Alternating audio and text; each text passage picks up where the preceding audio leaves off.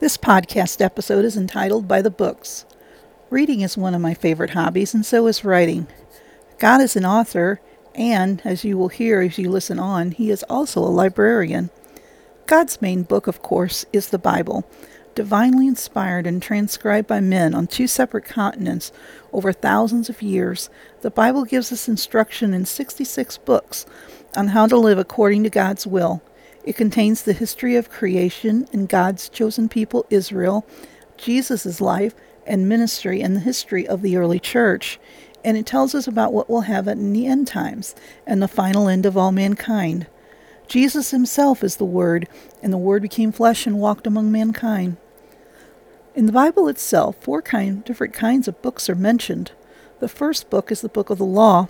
This is the two tablets with the 10 Commandments. You will see the Book of the Law referred to in the Old Testament as the Testimony, and you can find the Testimony referred to in many verses in the book of Exodus, especially in the verses that reference the Ark. The Testimony, the tablets of the 10 Commandments, were placed in the Ark. The Book of the Law is also referred to in Deuteronomy chapter 28, verse 58, Deuteronomy 30:10, Deuteronomy 31:26, and Joshua 1:8. The second book is the Book of the Covenant. It contained all of the civil and health laws God gave to Moses in the desert for the people to live by. The first reference to the Book of the Covenant can be found in Exodus 24:7.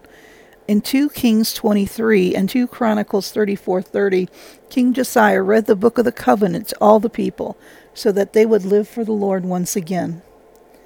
Every person who has ever lived has a book in God's library.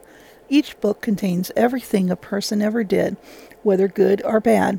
The first mention of this book is in Psalms 56:8, where David says, "My tears are in your book." In Psalm 139:16, David says that all of his days were written in God's book even before he, David, was born. Those people who are not resurrected at the first resurrection will be raised at the second resurrection, and at the great white throne judgment, everyone's books are opened and they are judged according to what is written in their book. The other book mentioned in the Bible is the Book of Life, which is sometimes referred to as the Lamb's Book of Life. See Revelation 21:27. The Book of Life contains the names of those who have repented of their sins and trusted in Jesus for their salvation. The first mention of this book, although indirectly in the Bible, is Exodus 32:32. Moses goes up on the mountain to ask God to forgive Israel for their sin of worshiping the golden calf.